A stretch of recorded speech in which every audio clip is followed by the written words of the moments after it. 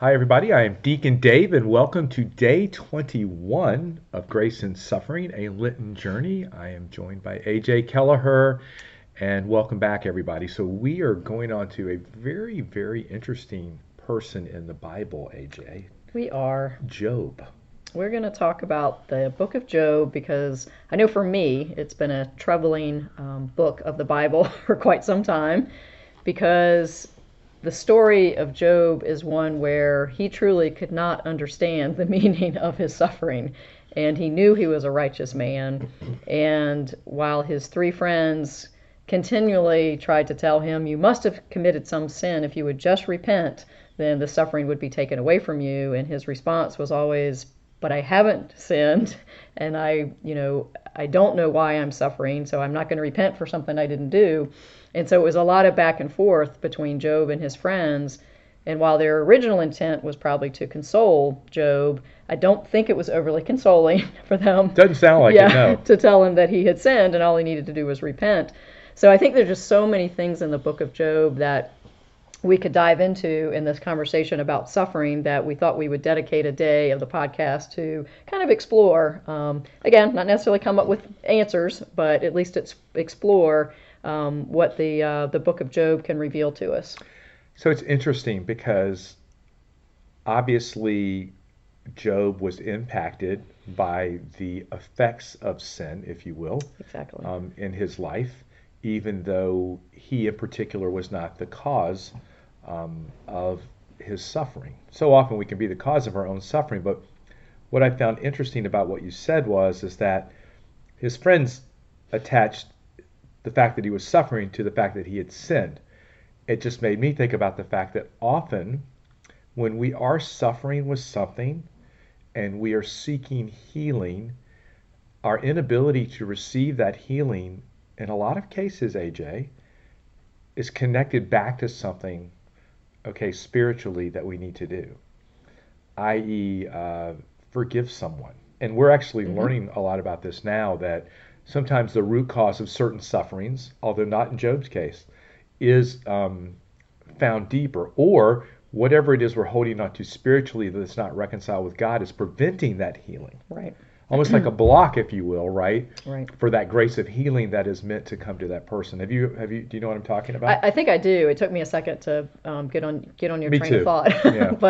But no, I think it makes a lot of sense that when we're going through suffering, sometimes when we truly are having trouble embracing or surrendering it, it is because there is something, again, maybe not something that we did, but maybe it's, I think, as you were suggesting, something that we should do for someone else. And for example, forgive them for something that they might have done to us, because that in and of itself is a cause of suffering, is a lack of forgiveness.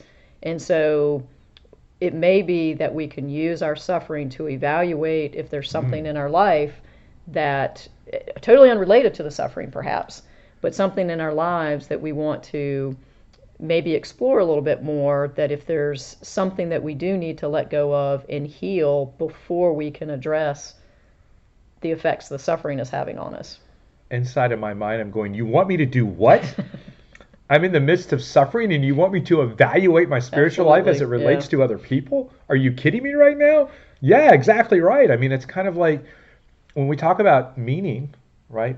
Part of our suffering can actually be a time for us to slow down and really evaluate where we are in our spiritual life with God and with other people.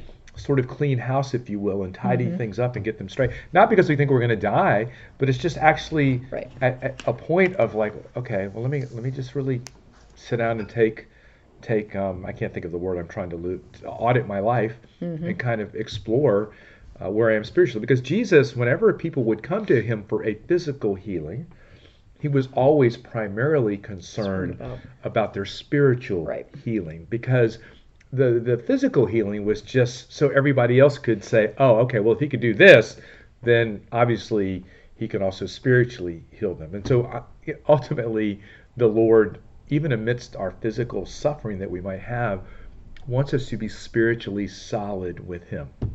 I really picked up on sometimes the suffering makes us slow down a little bit. That's so much the case with ALS. We talked about how isolating it can be. And as many things as Jeff was able to do with the blessing of technology these days, he could still keep in touch with friends via Facebook, email. He could get on the internet, read about the news. He could read books, all this stuff. He still had a lot of downtime, Right. and there's no doubt in my mind he spent a lot of time evaluating things in his life.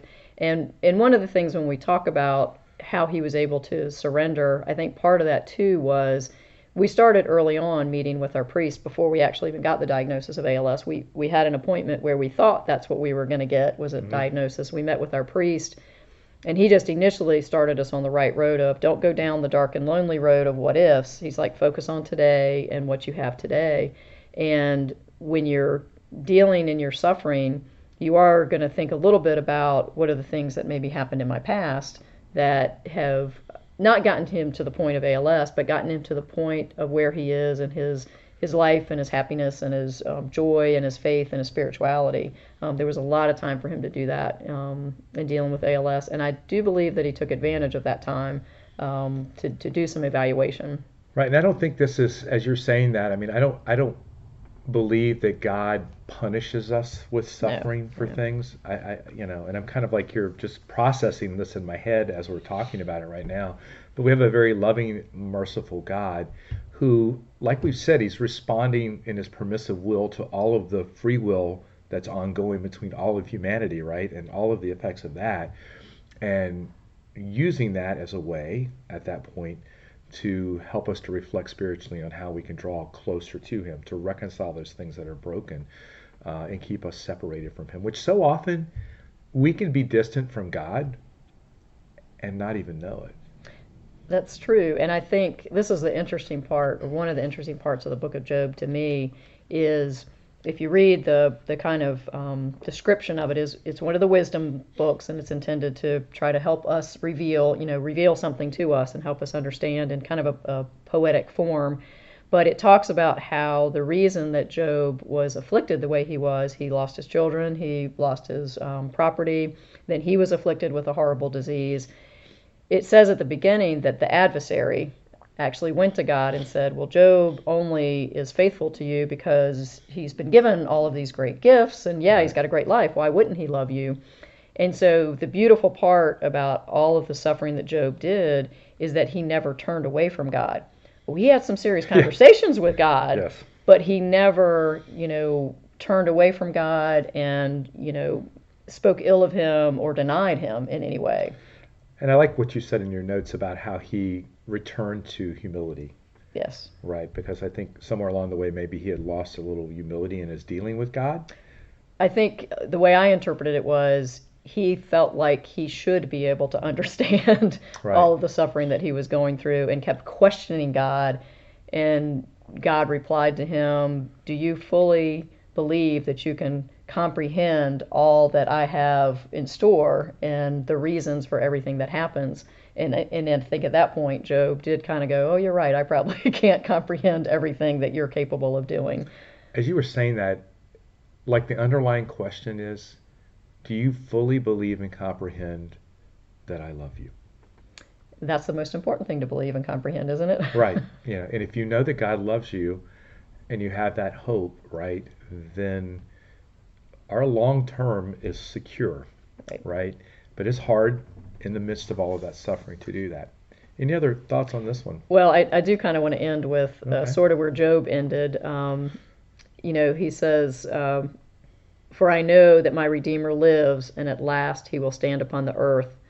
And after my skin has been destroyed, then from my flesh I shall see God, whom I shall see on my side, and my eyes shall behold, and not another. My heart faints within me. So he realized that one day he would be with God, and that God would be there standing with him. I segued to that, and I didn't even know I was doing well it. Well done. So let's close in prayer in the name of the Father, and of the Son, and of the Holy Spirit. Amen. Heavenly Father, we thank you for the ongoing gift of this podcast. We ask that you would continue to guide us, that people's hearts might be opened, that we might not get frustrated. Well, it's okay to get frustrated at God, Lord. We know this. But we also must return to that place of humility and the greater understanding that our eternal hope, our eternal salvation is assured in your Son, Jesus Christ, who we will be with forever and ever. And I ask that you bless all listening in the name of the Father, and of the Son, and of the Holy Spirit. Amen. Amen. See you next time. Bye.